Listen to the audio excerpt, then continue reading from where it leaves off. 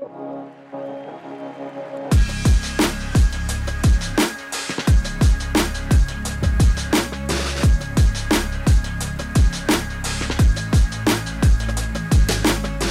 good morning, ladies and gentlemen. Welcome back to another episode of the Wilson Weekly with Dr. Andrew Wilson. And we're 1 week out from Christmas into the silly season. And it's good to have you again, Doc, for another episode. How are you? Yeah, great to be here. I believe Graham's already gone into holiday mode in a way. So good luck with that, although he's always working. But, great to have the usual top-level replacement here. And it's all good. And you're right, it is the silly season, 1 week till Christmas, can you believe?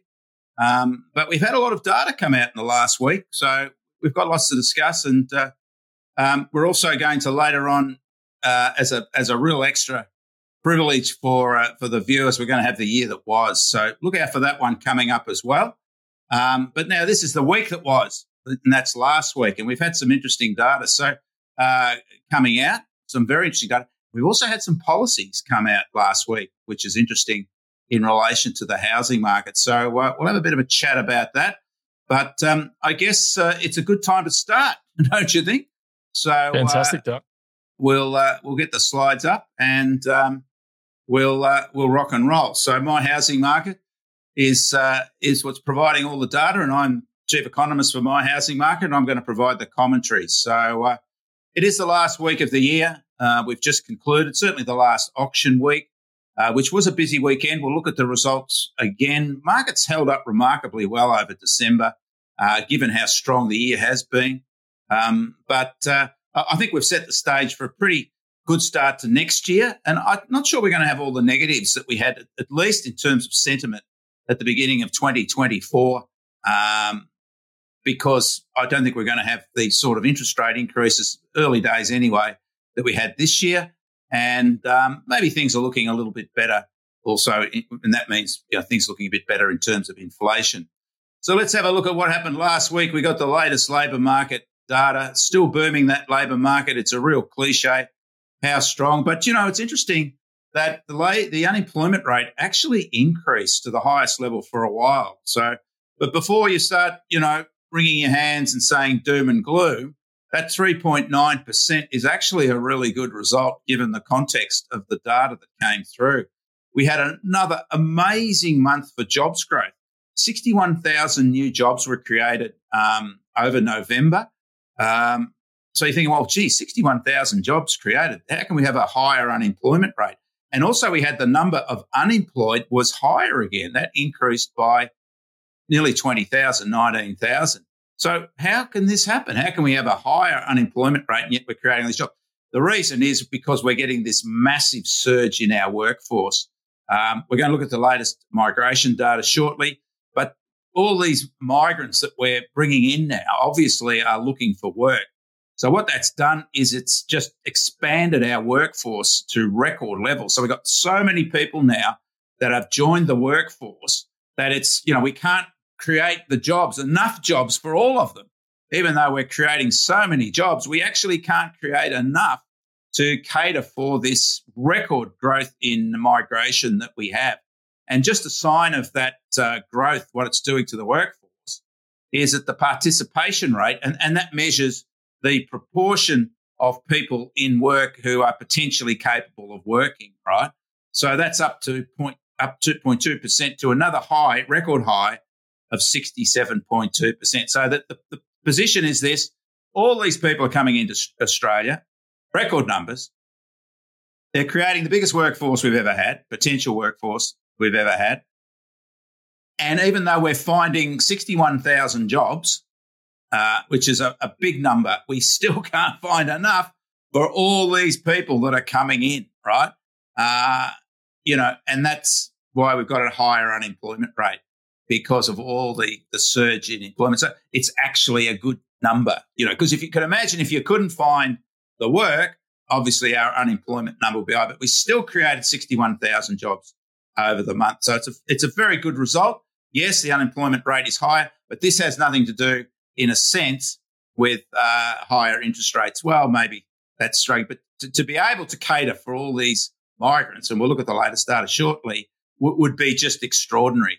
And when we talk about migration, we will also talk about the concerns that the government has about the level of migration. They're actually going to start cutting down on migration. Not that they don't want all these extra workers, but obviously, there are now concerns that we can't provide the infrastructure, particularly housing, for all these migrants that are coming in. So the labour market is still strong. You can see it's just really trundled along the bottom there. 3.9, yeah, it's the highest for a while, but still in the threes. And these are the lowest numbers we've seen since the early 70s. And that was a completely different Australia then. This is still a very strong economy. And we're absorbing, tens, hundreds of thousands of new people coming into this country. And we've still got this very, very low unemployment rate. And we've had all these interest rate increases over the last 18 months. Also, data out last week showed the price of oil is continuing to fall. Now this is a good news story. When we look at inflation, which has been easing, it's interesting to see that the inflation rate is actually tracking the price of oil. So as the price of oil falls, it's sort of, well, has it really got anything to do with interest rates? Well, yes, sort of, but really it's about the price of oil. And you can see from the middle of the year, the price of oil has fallen. In fact, some of the daily results are now under $70 US a barrel, which is around about half of what it was last year during its peak. It's still a long way ahead of where it was prior to COVID, when we were typically seeing, $40 US a barrel oil prices. And now it's still higher, but look, it's way below where it was at its peak when we had peak inflation, and it's trending clearly downwards, even with those Middle East conflicts that are happening, which were supposed to, push prop oil through the roof again. In fact, it's gone the other way. So fingers crossed we continue to see the price of oil fall, because if we do, we will continue to see inflation fall.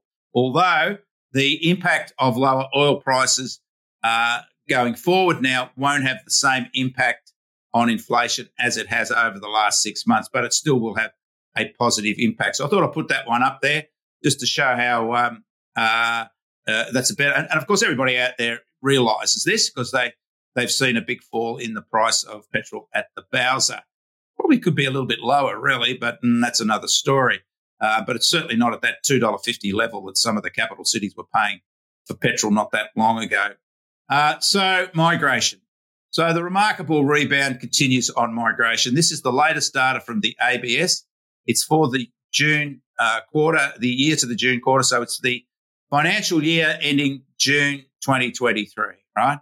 And you can see that big rebound continues.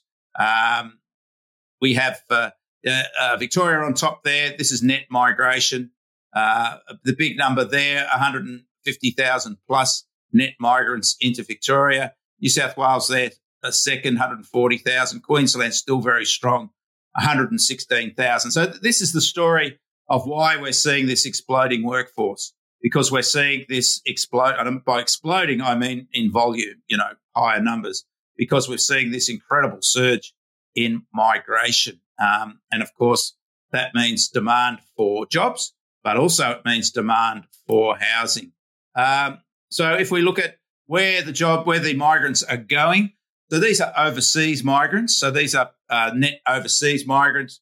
They're heading to New South Wales. That has the highest level of net overseas migration, followed by Victoria.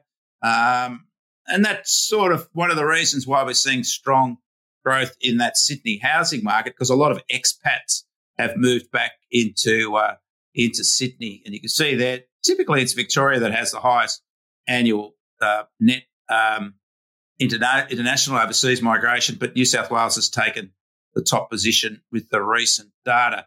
And when we look at the interstate migration, we can see there that, and this should be, sorry, wrong slide. Forget that slide. This is the real slide.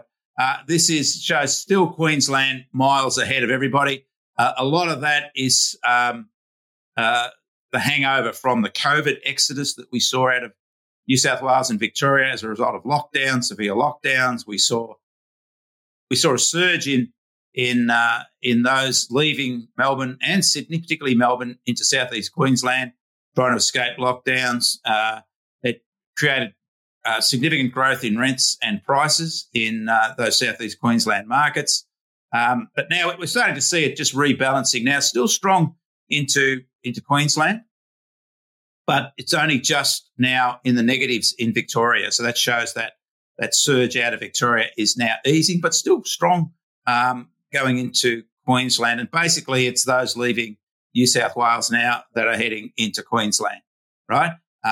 So it's still strong for Queensland, which of course augurs well for the Brisbane, Gold Coast, particularly housing markets, as people enter those markets looking for somewhere to live, and that's continuing to put upward pressure on prices and rents. So that's the big news. Now, just before we go to the auction market, I just want to mention there's been a couple of policy announcements by the government last week. The first one in relation to migration. Now, they're going to, because they're worried that obviously part of the issues we have with high rents, and I'll just go back to the headline slide, with all those migrants rushing into Australia, they're worried that we won't be able to find houses for them, which we can't do really, because we're seeing rents go through the roof and higher prices. I'm not sure there's at the moment a real significant straight line effect between these high levels of migrants and higher rents and prices. But nonetheless, the government's got an election coming up pretty soon. It's now moving into, I guess, election concern mode. It's worried that along with other countries, like in Western Europe particularly, that there are going to be political ramifications because people aren't happy about high rents, aren't happy that, it's difficult to find a house. Affordable housing is a problem. So what they're doing is they're going to reduce migration. Yes, reduce migration. But what they're doing is they're going to reduce temporary migration. Now, that is students. Because when we break down the surge in migration, we can see there that most of it has been, we can't see there, but most of it has been through temporary migrants, right? And that's students particularly. Now, the reason for that, and they're going to make that tougher for students to come in, it's not because it's like a record surge, which it is. It's because we're not seeing students leaving Australia, because none of them have come in for years. So none of them have finished their degrees and gone back home, right? So what we're getting is all the positives and no negatives. Now, over a year or two, when those students that have come in now finish their degrees and go back home, we'll start to see net migrations falling, right? Because it won't be all positive. So it's not really because we're seeing a huge amount of numbers. We're seeing sort of the normal amount of numbers. It's just that we're not seeing people leaving. Students aren't leaving because they haven't been here for years, right? So anyway, but the government's only obviously worried about the short term, and that's all these, positive numbers that we've got because nobody's leaving.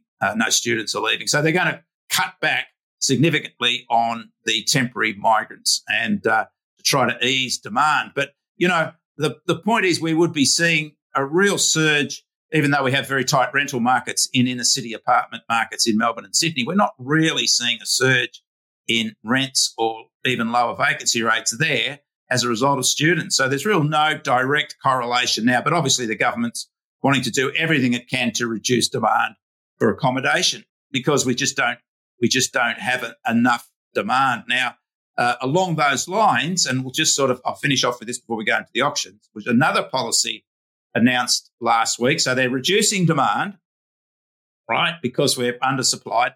And now they're going to try to increase supply. So how are they going to do that? Well, the latest plan from the federal government is that they're going to increase the levy on international developers. So if you're an international developer, you're going to have to pay a higher levy to operate in Australia. So, okay, so you're going to have to pay more if you want to do a development in Australia, if you're an international. And the money that they get from that, they are going to give to local developers to do build-to-rent developments, right? So to me, this sort of sounds a bit like shuffling the deck chairs on the Titanic to some degree, because you're going to make it harder for international developers to develop to try to get more local development. So you're going to notionally, because international developers might say, it's too hard, I'm not doing it. So you might get less supply from international developers to get more supply from local developers. So where's the net gain? But the big difference is this, that those international developers will be acting on market forces. So they'll do their developments according to what they perceive to be where the demand is for, apartment developments particularly. Whereas the build to rent, they're going to have to do it according to, if we know previous trends, the guidelines of the government, which is to build affordable rental accommodation, whatever that is, right? Which means it will target typically particular groups, demographics, like mid-level professionals, as an example, police, nurses, these sort of things, which means it's a market manipulating activity. And these things are fraught with danger because they don't necessarily create the energy or the accommodation where people want to live. It's sort of an artificial environment. So that's my 2 bobs worth on the latest government policies, obviously reducing migration and then trying to increase supply. But even if these build-to-rent proposals work, we're only talking, tens of thousands at most new properties that will come in years, because it'll take them years to get these things ready to go, where we need hundreds of thousands, maybe even millions of properties.